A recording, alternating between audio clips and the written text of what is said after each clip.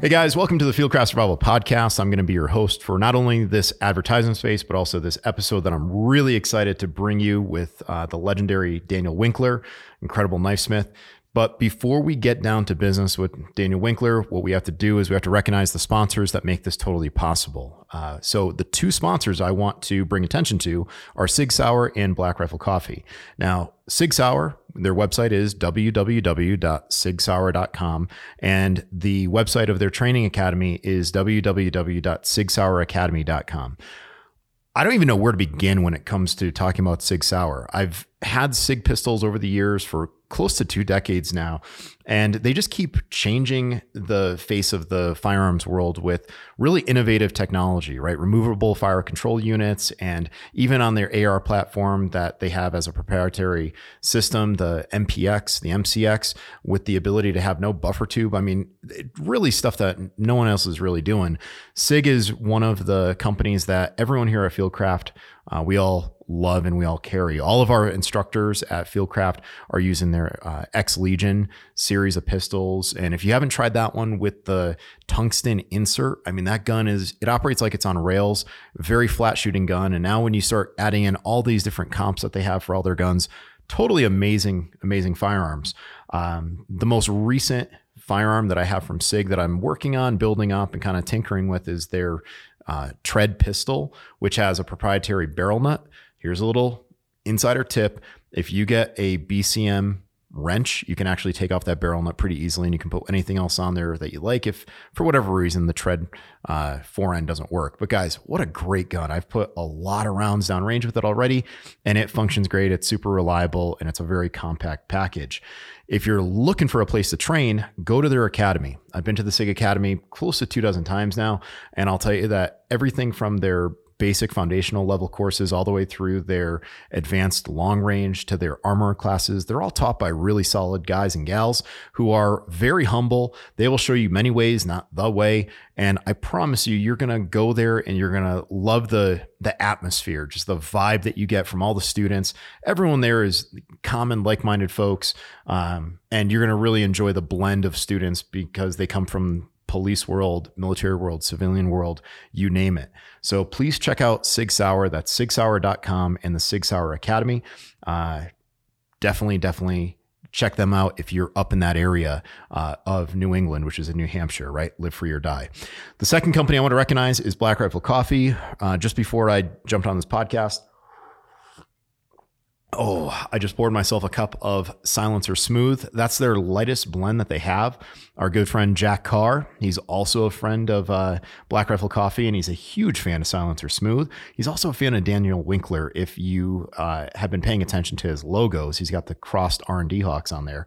But that little insider info, again, you're going to find out that Jack Carr loves Silencer Smooth. Now, guys, if you go to blackriflecoffee.com and you do a little shopping around, you can use the coupon code CRAFT15. That is CRAFT15 to get 15% off your order.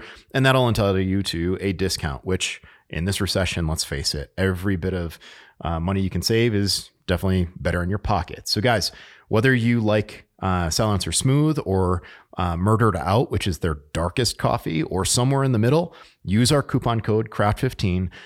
It won't work on everything like some of the special blends and I think some of the packages. And I know it doesn't work on the ready to drink stuff because those are cans and they're heavy to ship, but you'll get 15% off of your order. And by the way, if you do happen to stumble across one of those ready to drink cans, it is 200 milligrams of caffeine. So mind yourself.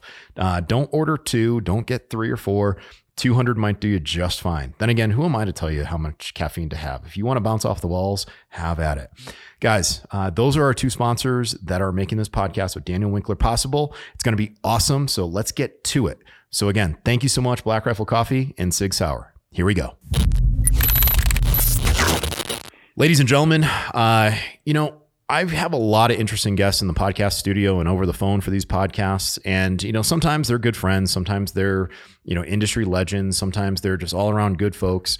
Very rarely do I say like, hey, this is a person that embodies it all and someone who I'm just so excited to talk to because, Daniel Winkler of Winkler Knives, a legendary bladesmith, happens to be a very good friend and someone who I really just appreciate every single time that I get a chance to talk to him. And I think you're going to find out why. This guy has done so much for the knife industry, so much for our men and women in harm's way. And I can't speak highly enough about the quality of this man's character and his product. So, Daniel Winkler, how are you, my friend? I'm doing good. It's great to have the opportunity to speak with you today. Oh my gosh, I am so excited we were able to nail this one down because I'll tell you, with so much going on in your world and in the training world and in the knife world, you're a busy guy. And, with the explosion of our friend Jack Carr's, books, I mean, I'm seeing the R&D hawk everywhere. And people are like, what is that? What is that? Well, why is it shaped that way? And there are so many questions about that hawk. But I think part of understanding that hawk and understanding its importance and how it was designed and everything that goes into it is understanding you and your long history. So let's start right there. How did you get into knife making? Because you've been in this business for quite some time. Yeah, when I first started, I was one of the young kids in the industry, and now I'm one of the old men of the of the business. So I started making knives when I was high school shop projects in the mid to late 1970s, and back then you could make knives in school, not so much anymore. So that was my start, and I started because I got an interest in black powder shooting. And then I got interested in the history of the frontier and our forefathers and the equipment they used and carried and the guns and the tools and the knives and tomahawks and everything related. And it just kind of fell in as I liked to build things and had a long background as a kid. I've spent a lot of time in the woods hunting and fishing and hiking and camping. And it was just a natural flow into researching and then learning to build equipment. And just moved on from there. And when you started, obviously you've got an interest in these long hunters. Did you try to stay as period correct as possible? Or were you kind of like, I'm going to be inspired by it, but I'm going to go my own angle? Yeah. No, I got into it pretty seriously and joined some organizations that strive to be as historically accurate and authentic as possible. The American Mountain Men, I was a member of that, an American of the Long Rifle Association, and some other reenactment groups that I don't know if they're still around or not. But when I got into it and researching the equipment, the safest way to fulfill the requirements of these groups was to actually learn how to make the equipment myself. And so, I hand-stitched clothing out of deer hide and linen and made moccasins and the belts and forged knives and tomahawks. I even got into building flintlock firearms for a while and built several of those. And so it really was a great learning experience. And since I did take it seriously, I wanted to be sure my equipment was correct. And in every case it was possible, I made it myself.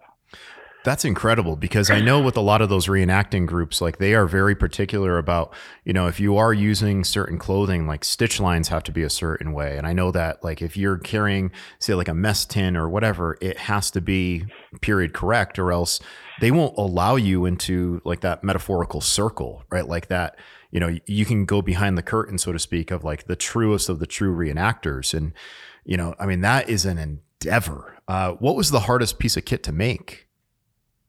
The firearms, for sure, overall, they were the most time-consuming and tedious builds. The knives and tomahawks took a while to learn and get good at, for sure. But yeah, for sure, the firearms were the most difficult to do and do correctly. And I never really got into like the hand forging of the gun barrels and all the lock parts all over. Although I did some of that, I didn't do it on necessarily the guns that I built, but through my research, I also found that there were suppliers of certain parts, 300 years ago, just like there are today. And so it was still accepted practice to use like barrels from custom gun barrel makers and locks and triggers that were built by specialists. Wow. Now, I know we're jumping around a bit here. Is that how you got your introduction into being the armorer for Last of the Mohicans? Actually, I wasn't the armorer for Last of the Mohicans. What I did is the way that came about is Karen and I were doing a craft show at the Biltmore Estate. And the production offices for Last of the Mohicans, which we found out was being made, were in Asheville, in the same city that the production offices in Biltmore is at. And so when we were there for the show, prior to the show opening, we went to the production offices and told them who we were and what we did. They immediately called the props master, Ron Downing. And so I got on the phone with him, and he said, well, gee, I've got a meeting with director Michael Mann this evening. Can you be part of that meeting and show us what you do? And so we went to the props house, which is actually in an old cookie warehouse, and met with Ron and Michael Mann, and then some other suppliers of gun parts and clothing that were being considered for the film, and they were already working with.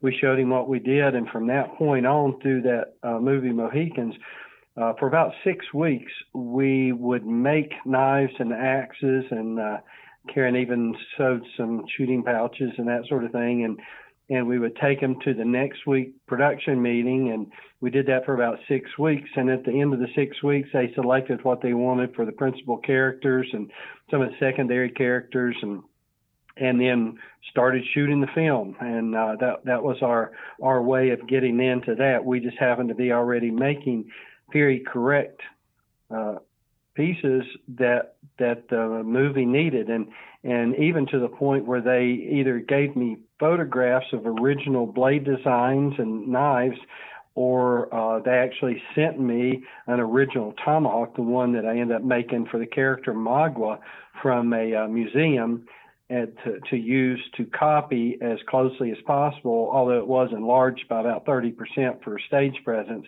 it was copied from an original from the actual time period. Wow. So I'll own that mistake. I shouldn't have called you the armorer. So would you say that you were the bladesmith for the movie? Well, I was one of two knife makers that worked with the production. Randall King, who is from Asheville, actually had more direct involvement with them. He also, besides the principal characters, I think that he worked for the production company in the props department and made a lot of background models out of various materials and the outfitting. See, they went to great lengths to outfit the background characters with the correct looking equipment for the filming, and Randall did a lot of that. It ended up, I made the knife for Daniel Day-Lewis, character Hawkeye. I made the tomahawk for the character Magua, and I made the knife for the Indian brother Uncas as far as principal characters go. Randall did the knife with the carved bear head for Magua, and he also made the knife for Chingachgook. And so he had some principal character stuff. And then we both made other equipment. And a lot of the secondary characters actually carried the equipment that we made for the earlier production meetings as we were building to what the principal characters were carrying. So there were a lot of knives and tomahawks. They bought a lot of stuff that was like reproduction tomahawks. The tomahawk that Daniel Day-Lewis used in the film was actually a casting from an original that you could go out and buy at Buck Skinner supply houses. But their props department there in Asheville actually made the handles and did the distressing on the products. And they also made Chingachgook's War Club there by the props department. So they had a very complete shop where they could make a lot of the equipment that they needed themselves. You mentioned Michael Mann's name, and I know I just watched the movie Collateral the other night, and I've watched Heat I don't know how many times, but you've met Michael Mann. Would you say that Michael Mann is like a stickler for accuracy? I know he likes the sound of gunfire to sound actually like gunfire, and would you say he's the same way then for like this historical piece that you guys did? He is the most detail-oriented person in a position of authority that I have ever worked with. to the point in some cases to become very annoying. Not to me, but I saw other people get really excited with his attention to detail and changing things. Like one of the production meetings we were at, we were waiting our turn to talk with him and prop staff, and he was reviewing a styrofoam cutout of the gun Killdeer that Daniel Day-Lewis carried, and he looked at it and he held it, and this was out of blue styrofoam, and he held it to his shoulder, and it took about 45 minutes of him looking at it. He'd set it down and look at it, and his entourage of assistants would look with him and lean when he leaned and gasp when he gasped. And after 45 minutes, he said, okay, we need to add 1/8 of an inch to the overall length of this gun. And, this is a gun that was 5.5 feet long. And to be able to recognize that kind of detail, most people would think it's just nuts.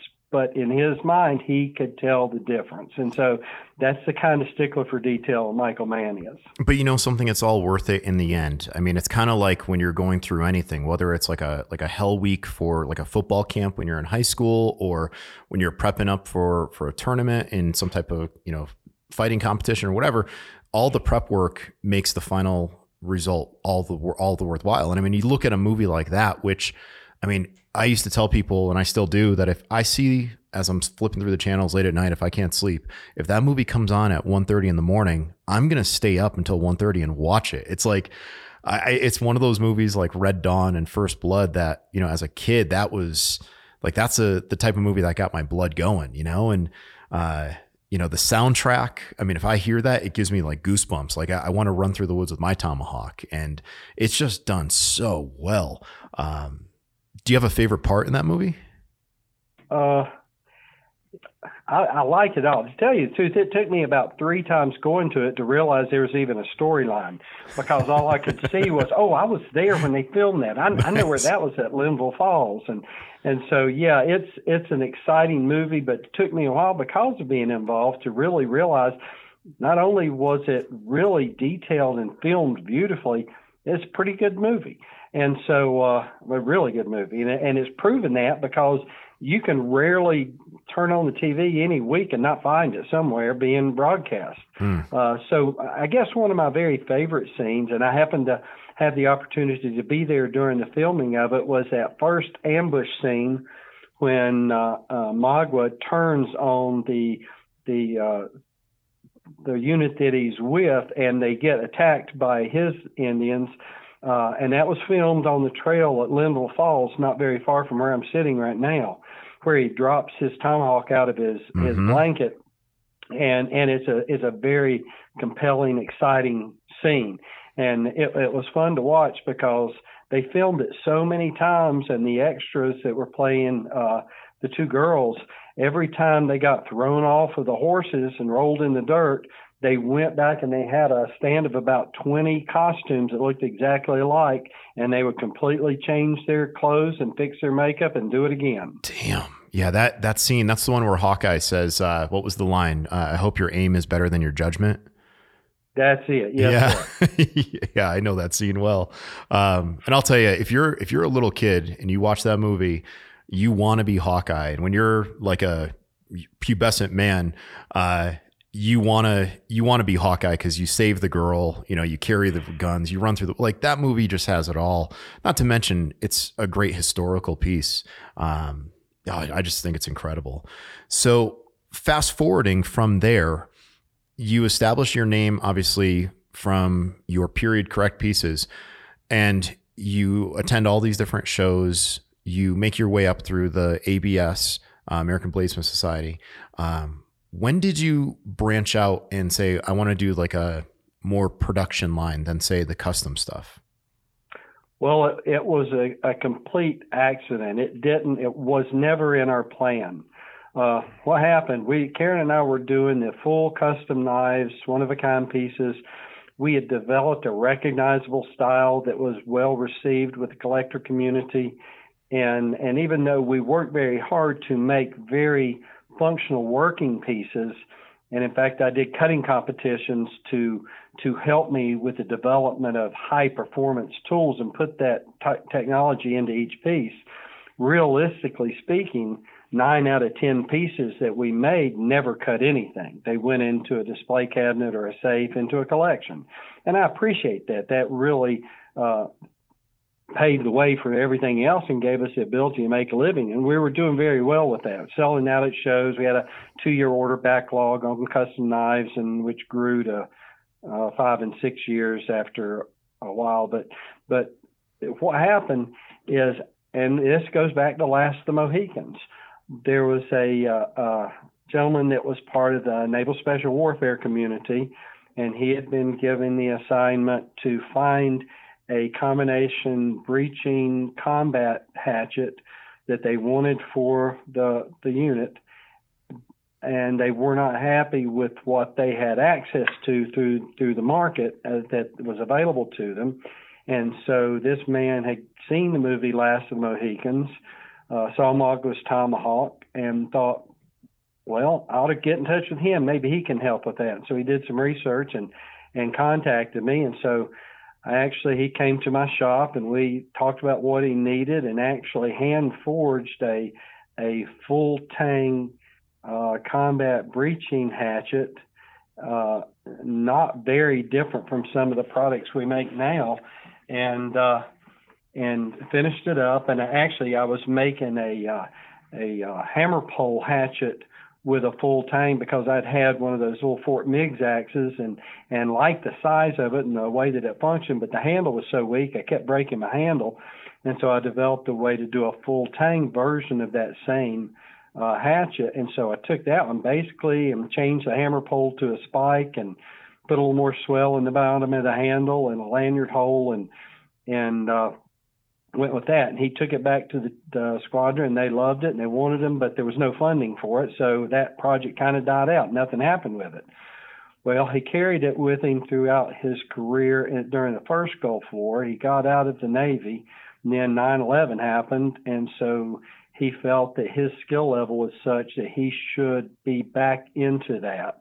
So he went back in, but instead of going back to the Navy, this time he went in through Army Special Operations Selection, became a Tier 1 operator with them, still carried this hatchet, and his new team liked them, and so they contacted me about making more, and I hand forged, I think, 16 or 17 for that particular team within his squadron for them. And then they did some cross-training with other squadrons and some within the Navy back where he had originally come from, and the demand came in to want way more than I could reasonably do as a 2-person operation with just me and Karen. So we thought, okay, we'll look into this and we'll work on the design and development, see if we can't find somebody else to do the manufacturing.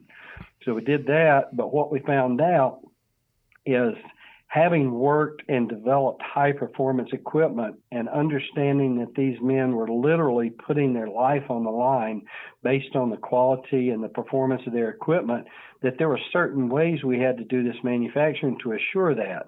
And the other manufacturers I talked to and contractors all had their own methods of achieving the results that they were happy with and wouldn't commit to doing it the way that I said it had to be done. And so we decided, okay, we're either going to do this right or we're not going to do it at all.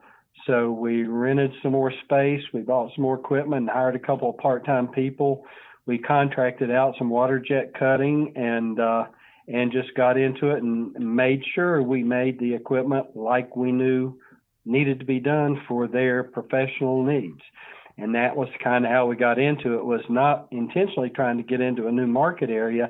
It just, we decided and realized that even as successful as we were in the collector market and how well we had been received in that actually making equipment that now, instead of 1 out of 10 ever cutting anything, now 9 out of 10 went in the field to be used. That was a very fulfilling feeling to know that what our efforts were actually making a difference in these people's lives. Hey guys, we're just going to take a quick break from our podcast just to bring you one of our sponsors. Element is that sponsor. That is LMNT, the letters LMNT. The website is http://drinklmnt.com/fieldcraft. You're going to get a free sample pack. All you have to do is just pay shipping. And this is a drink that we've had at the Fieldcraft office now for a while, right? I've been out here for a couple of years and I've seen it come and go in terms of it gets stocked, everyone drinks it, it goes and it comes back and we just keep drinking it. Element gives you electrolytes back to your system after a crazy workout. The past few weeks, I've been doing a lot of very long distance hikes over here. And there's no doubt about it. When you drink Element after you've sweat out a bunch of liquid, it's like a light switch. You get those electrolytes back, you get your salt back, and you can just keep going and going and going. If you guys are doing the keto diet, you can drink Element because there are very few net carbs, and it's a great way to just stay hydrated. Now, it's going to help you retain the water that you need so you don't get dehydrated. Zero sugar, zero artificial ingredients, zero coloring. A lot of professional athletes in the NBA and NFL use it, as well as, a lot of the tier 1 groups, various SEAL teams, Marines, sniper teams, and so forth. So please check out Element. Again, that's drinkelement.com. You'll get that sample pack totally risk-free, and you can return the sample pack, no questions asked, if you don't like it. So they have a no BS policy. We love it. I'm telling you right now, I drink it all the time. I'm constantly grabbing packets from the office, throwing them in my rucksack for those hikes. I love it. I swear by it. Guys, please check out drinkelement.com/fieldcraft. Back to the show. And I think that's very telling of your tools as far as being users. For a while, I don't know if it's still on your site, but you had a video of you using that breacher axe or some variant of what you're talking about now, where you took it to a junkyard and you just ripped apart a car. And you've got that one feature on the pull, not the pull end, the handle and the butt end of the handle of the Hawk, and the head is configured in a way where you have leverage on it and you're using it like a can opener, quite literally like a can opener. That might be one of the most impressive videos of a tool cutting apart a car by hand. Yeah, well, that was a fun video to make, and yeah, that particular tool we developed for the Air Force PJs. They had a big hand in the development, what they needed to do and how they want it configured, and then I took it from there to make it reality and being able to make it.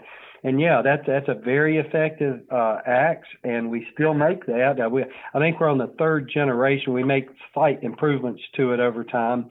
Right now, because of the military demand for those, we have that limited to military and law enforcement sales only, just because we can't make enough of them. They're very time consuming, and so we have had to limit that. I hope to open that up to private sector here in the coming years as we improve our production capacities, but for right now it's limited. But that video is still available. You can go to YouTube and type in Winkler Knives and you'll find it there. It's still up, and you're right. It shows some of the performance qualities of both the knives and the axes, and we still show that video on a loop when we go to trade shows. I'm thinking still about that number, like when you're talking about 1 out of 10 were actually being used, and now 9 out of 10 are. With the R&D Hawk, I want to get into the history on that because I think that's very useful. But I had a chance to test that out early on, and I was worried I was going to break the beak on it. And I'll get into that story a little bit later. But your knives are meant to be used, and even though your knives and axes might have like really ornate and tribal designs in the handles, they're not meant to just be a showpiece. Like everything screams function. And, I think when people see some of the prices of a semi-custom knife or a semi-custom Hawk, they might be reluctant, like, oh, if I damage this, use it, right? Use it. You're not going to damage it. Like you spent that much, it's going to protect you. It's going to save your life if need be. You don't have to worry. It's coming from a reputable maker. So I want to get into that talk about the R&D Hawk, which a lot of our listeners follow Jack Carr, and they know the Crosshawks from the Terminal List series and whatnot. But I was just talking on the phone with the R in the R&D, because I know R&D was named after both of you. I was just on the phone with Rafael Kayanin, one of my SIOC instructors, who's actually a Tuhan in the system. He and I we talk all the time about different things. And, I was like, oh, by the way, I'm going to be podcasting, Dan Winkler. And he's like, oh yeah, well, number one, tell him I said hello. And then, we talked about a few other things, but how did that whole relationship happen? I mean, obviously you guys collaborated on this design, which at the time, I'm sure people were reluctant to admit, like, okay, it's got some history, it's got some purpose. I know he said before that when it first came out, people were doubting why it was designed that way and if it would even be successful, but look at it now. How did you guys come to this design, and what was the history behind you guys meeting and following through with this product? Yeah, well, that is an interesting story, because at the time, Rafael and his group were working with a tier 1 group on training and doing what they do, because they're very good at it. At the same time that I was working with the same group on some equipment, and they actually said, hey, the two of you need to get together.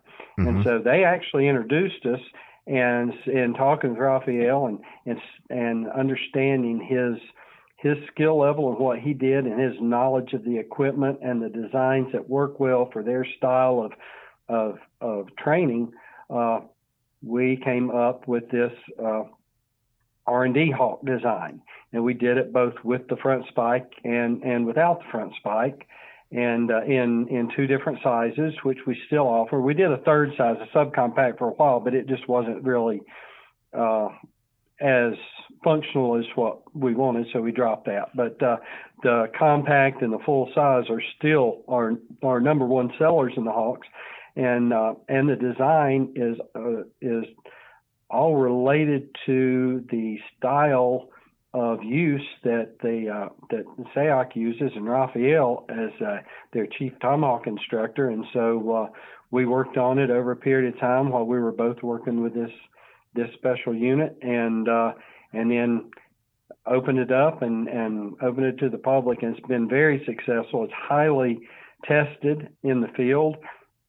It is a combat design. I know that there are people that use it for field craft and other uses and some breaching, but the overall design of it, and you've held it and you've looked at it, it's not really designed for anything but a blade forward handhold. It's got two handholds on it, one right under the head for close quarter work, and then one at the bottom of the handle for more velocity and more of a traditional tomahawk swing. But then you can't really hold it and wield it very well with a spike forward like you can so many of our other designs. And that's because that's not what that spike is designed for. It's designed for more maneuvering than it is as a striking part. And the front spike, it has its use in creating a more traumatic injury, so you have the advantage over your opponent. And so it's very functional, but it's very direct in what its function is. And without giving away all the information that shouldn't be out there to the public, I'll say a few things about it in my experience, and feel free to jump in. So, I'm a SIOC instructor. I'm an associate level instructor in SIOC, and I have an R&D Hawk. And early on, when Tuan Raf was like, yeah, I want you to try this in the woods, we actually filmed a whole bunch of testing where I was using the front spike version, and he's like, tell me what you think. And I was like, well, okay, number one, like if you have a round of wood and you put that front spike in, when you pick up both, it actually helps to split the wood because it keeps it in place. It's like, that's cool. I was so worried about breaking that front spike, but I never bent it or anything like that. And then I found that angle on that inside angle of that front spike edge, when you cut something small, it actually pulled the sapling or whatever, which you're not supposed to cut saplings with one shot with a tomahawk that are hanging. I was able to do that with that. I was like, okay, that's kind of cool. And when we started talking about the design and he started telling me like the history of it, he's like, listen, this is a traditional Filipino design, right? It comes from his roots. The Bontoc tribe when people say, oh, it's from the boonies, well, the Bontoc is what the actual term is. It's not boonies, it's Bontoc region of the Philippines. So you look at the axes that came out of there that were for warfare, and they all had that front spike, and it wasn't for cutting coconuts, right? I mean, you look at what that front spike did and how it prevented glancing. That's the reason for the front spike. And then as far as the grips, if you hold that SIOC R&D Hawk up to a SIG 226, the grip angle is identical directly under the head. And then you go to that bottom grip like you're talking about, and it's very similar to a barong, a very traditional Filipino weapon that was used on pirate ships. Like when pirates would board, they would carry a barong because it was short, fast, and it was meant for swinging without losing the retention on that grip. So if you look at a traditional barong with that hook, that's where that hook comes from. So this axe, when it came out, it just spoke to me. I was like, damn, those are my people. I'm half Filipino, and the more and more I learn about it and the more I use it, because I'll still break it out every once in a while for training, the more I appreciate the design. Is there anything else that I missed on that kind of brief history of it? No, you're very good. But another interesting fact on that hawk is later on I found out some of the professionals that were carrying them would use it for crowd control, just because of the appearance of it. And it was like, we know what the rules of engagement are with a firearm, but now this is a bad looking weapon. I don't know what they can do and can't do with that. Let's just back off. And so it has other uses that might not have been intended in the beginning. Right. That kind of throws the whole concept of blades should be felt and not seen out the window. But if you can avoid fighting through that type of intimidation, then that's the highest art right there, right? Like if you can avoid conflict by projecting a little bit of violence, guess what? I think you're going to go home that night, and hopefully no one will mess with you in the future. So you guys have designed multiple blades. There was not only that one, but there was the Bontoc blade, his larger fixed blade, the Madumi, which that one I don't believe you have in your current catalog, but I still have one. I love it. And you've been very good with trusting the designs of these industry pros. I think at one point you said that the R&D Hawk is one of the harder hawks to make. Is that because of that front spike? Well, the front spike and all the contours in the handle are both. That's the most difficult model that we produce. The front spike especially, because that's a very highly skilled grind to do, and it takes a long time to get one of our employees or grinders to be able to do those. And at Winkler Knives, we have about a 30,000 square foot manufacturing facility. I've got about 22 or 25 employees, but each one specializes in a certain area. And it takes a good year to a year and a half to train a blade grinder to get that hawk right. And we lose a lot in the training process. And Jack Carr has gone a long way in making that a very popular design. I think right now we are backlogged on the R&D front spike hawk 830 some pieces. So that's why the delivery, anybody that's waiting on one, just be patient, because I think we got a 10 to 12 month delivery time on that particular model right now, just because of the two things. One, the popularity of it, and two, the difficulty in making it. And we have machines that do part of it, but a lot of it is still, it's a hand-eye coordination with standing in front of a 2x72-inch grinder to get it shaped right and everything right with it. So it's a very time-consuming product to make, but it shows in the final product and what it's capable of. You answered one of the reader questions or listener questions that I was going to ask you later on. So over 800 pieces are currently backlogged. But man, that says something about, the folks who are interested in your stuff. And how long do you think that'll take to fulfill? Yeah. Well, like I say, right now we're projecting 10 to 12 months. Okay. On anybody that orders one today. Wow. And I hope we can fulfill that, and we are getting better at it because we're doing so many of them. And we have specialists that's just what they do most all the time that they're here is work on that particular model. So Man. it's getting better, and we're getting better at consistency in the manufacturing. But it's still, you got to realize, everything we do at Winkler Knives, there's still a great deal of handwork involved in them. It's the way that I know how to make things, and that's what I set up in production. So it's just, everybody's got to be patient. I think even on our regular knives and hatchets, we're still at a 16 to 20 week delivery schedule. And even though they may be a little easier to make, we still have a lot of demand for them. And so we're trying to fulfill as best we can. And we do give priority scheduling to military orders and for law enforcement, because those guys truly may rely on what we're producing.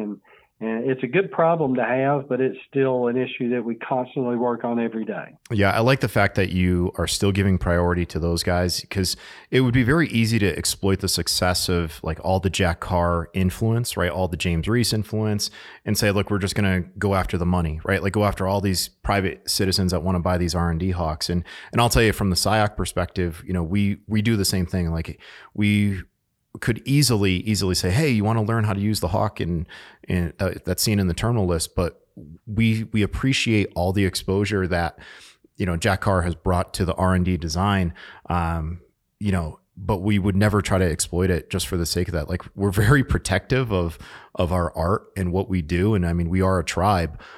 So when people say, well, how come you guys don't just train everyone? How come you don't have schools everywhere? It's because we don't want to grow too big. And it says the same thing about you. Like if you don't want to, and you never want to ostracize your base, and you've always been good to the military and law enforcement instead of just going after the dollar. But I want to talk about Jack Carr now, because I want to talk about that. And then I know your time's limited, so I want to talk about Jack Carr, and then I want to get to some questions from the listeners, and then, we can wrap it up there. How did you find out that there's this author, former SEAL, he's going to feature one of your Hawks, and did you ever think it was going to blow up to this proportion? Well, early on, I met Jack Carr when he was still active duty in Coronado. I met him before that. Actually, the first time I met him was at an NRA convention in Charlotte. And then we stayed in touch, and I went to visit him in Coronado when he was still active duty, and he actually took me through the BUD/S training facility. And so we developed personal friendship through that, and then we would see each other on occasion at different events that we would both go to. And then when he announced his retirement, he wanted some special presentation gifts for his kids. And I worked with him on that with the R&D Hawk, because that's one of the pieces of equipment he used when he was active. And so naturally, as he started writing and incorporating some of his personal experiences into his writings, the R&D Hawk came into play as a part of his storyline.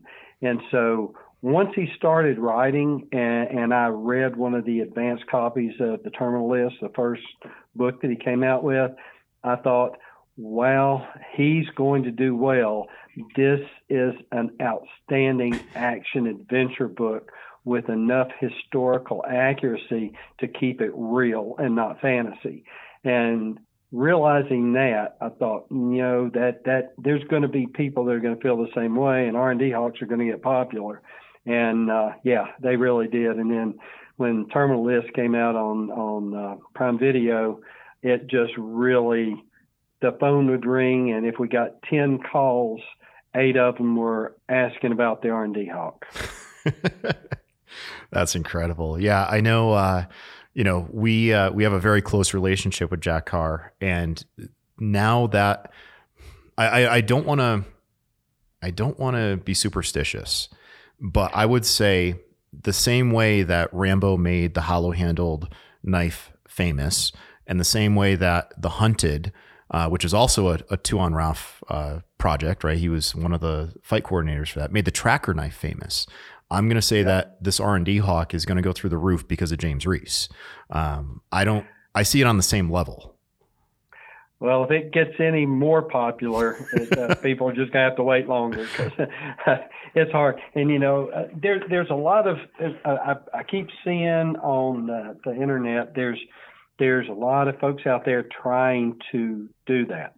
They're trying to knock it off. They're trying to make versions of it or copies of it. And unfortunately, we get forgeries out of China on our other models regularly. I mean, even to the point where they'll have our touch mark on it and even copies of our inspection card with our chief inspector's initials on it. Wow. And it coming out of China and selling for $65. And so the general public that follows us generally police that very well. But the thing with the R&D Hawk is it's trying to happen with that one.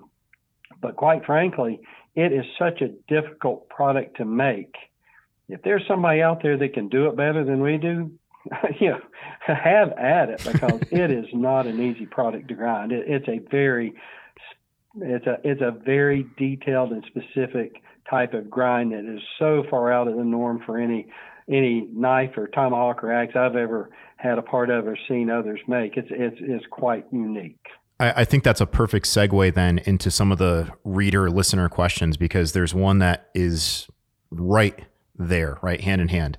So this comes from a guy named Big Sky 2111. He says, how does he deal with people who blatantly rip off his designs? Yeah, well, the way you deal with it is different. Quite frankly, I don't take any of that personally. When we were in the custom knife industry, and we were the ones, Karen and I, that really popularized this rustic, early American Indian look in what we did, because that's what we liked and what we wanted to do. And it took a while to get accepted. And there's quite a few people out there now that follow in that same direction. Some do copies of what they've seen in pictures, and some try to branch out and do their own versions of it. Either way, it's okay. My influence on knife design and making has come over many years from a lot of different areas. We all are influenced in what we see and we touch and we feel every day. And knives have been around for thousands of years, so it's hard to do something brand new that doesn't have some influence from somebody else. So personally, I don't take it personally, but no, when actual forgeries like come out of China, and not picking on China, it just happens to be where they're coming from, we actually registered our trademark in China, so it would be somewhat protected. But the reality of it is, how much can you afford to enforce that on the other side of the world in a country that you probably can't even go to? So we just have to accept it, and we realize that when we know of things like that happen, we make it public to our customer base, because we don't want them being fooled by a forgery. And then they kind of take it from there. But then all these others where I've been seeing these different renditions of the R&D Hawk coming out from, right now, some of them are coming out of Ukraine, some are out of the U.S. They're coming from a lot of places. It's just the way the world is. You do something that is recognized and successful, and others want to jump on that bandwagon and see if they can't get a piece of that pie. And it's not the way that I do things, and I don't particularly care for it, but I'm also realistic, and I know that, having been in the knife industry for as long as I have, in the big knife organizations, the ABS, the Knife Makers Guild, very few of the members there, regardless of their skill level, are actual knife designers. There's a lot more carpet copy artists that may be very good than there are knife designers, and that's just the nature of the business. Wow, that is a classy response, because I know that there are some other folks out there that would say, I'm going to go to that guy's door at 3:30 in the morning. And, but I mean, you rise above it. And that there's something to be said about that. And the fact that there are folks out there that won't attribute a design to you says something about their character, and maybe the idea that they want to steal your credibility, and they want to steal from you without saying, hey, this is my inspiration. So hats off to you. Now, this next question, it kind of ties back to something that you said earlier. This one comes from a Instagram guy named I'm sorry, I can't even talk today. Duke 22. If he has any hawks with defects to sell me, ? So you don't get in the habit of selling defects, right? Yeah. Well, to tell you the truth, anything that we go through on our manufacturing process, we go through spot inspection steps at every stage, but we have designated inspection specifically in 3 different areas of production on every single piece that we do. And anything that isn't up to standard that we can't fix, we destroy. I don't sell seconds. We destroy seconds. We take them and we put them in a bin, and I cut them into pieces, and they go into steel recycling. So no, we don't have any seconds. Just that's not what we do. And any blades that are off that somebody could find at the recycling center, we cut those up too, because we don't want somebody taking one of our blades and making a forgery and not doing it right and then coming back to us. So I tell you, listener, I'm sorry, but no, that's not how this works. Now, on occasion, we'll have a blade that comes through that, for example, training a new grinder, he got the tip a little thick, and when we sharpened it, it changed the profile of the blade and no longer matches the picture that people are ordering from. Well, I may take that piece and hold on to it, and when some guy like that just got off deployment comes by and visits and is really, been serving his country, I might give it to him as a gift and tell him, this is a little off spec, but it's still a good functional knife. So I have some of those, but I don't sell them. Okay. Last 2 questions, and I know you got to leave. Was Magwa? I'm sorry. This comes from Globe_Trotter_21. Globetrotter21. Was Magwa really a bad guy or just misrepresented? He was the nicest person I dealt with in that whole filming production. Wes Studi is just an absolute wonderful person. And he plays his part so well, but that's the sign of a real actor. Daniel Day-Lewis was very nice, but he's very quiet. He's a method actor, and he got so into his character, even between film sets, he would be out in the woods. He would be thinking about what he's going to do and moving, and there was very little interaction between us. Russell Means, Chingachgook, I would not want to speak ill of the dead, but he could be difficult. Okay. Uncas, Eric Schwing, was very nice and very pleasant, but I had very little interaction with him. But Mago at West Studi, we had many conversations. He was always helpful. He was always cooperative, and I would consider him the nicest person I dealt with. And now I've got to watch the movie with a totally different perspective. So last question. Yep. This one comes from DSig777, and I can answer part of this, and I'm sure you'll chime in with a little bit. When will your collaboration with him be available? So you guys are probably talking about the knife that I was walking around with the 3D sample of at Blade Show last year. You're talking about the knife that I'm going to refer to as the GP, the general purpose. It's a knife that honors my late mentor, Marty. It's a knife that is designed off of something that he carried. And that one, well, it'll be soon. And soon's a relative term. I mean, keep in mind 800 back-ordered R&Ds.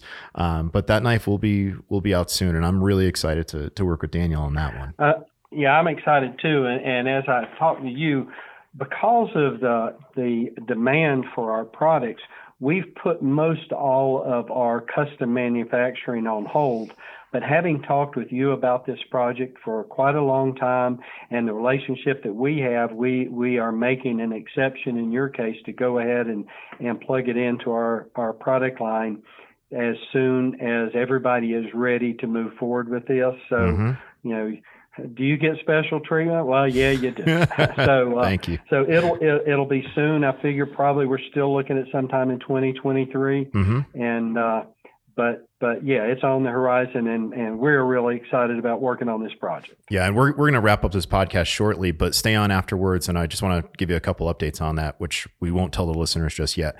So, Daniel, is there anything else that we should know about, or is there anything else that you want to leave the listeners with? We're coming up on that time. I do. We are getting into another direction. It's not a direction, but what we're doing right now, and hopefully we'll be ready to go forward with it in about 2 to 3 weeks.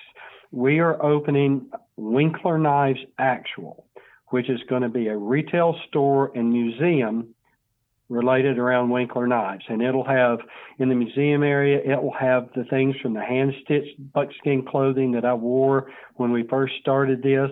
It'll show a large range of the hand-forged, one-of-a-kind pieces Karen and I have made.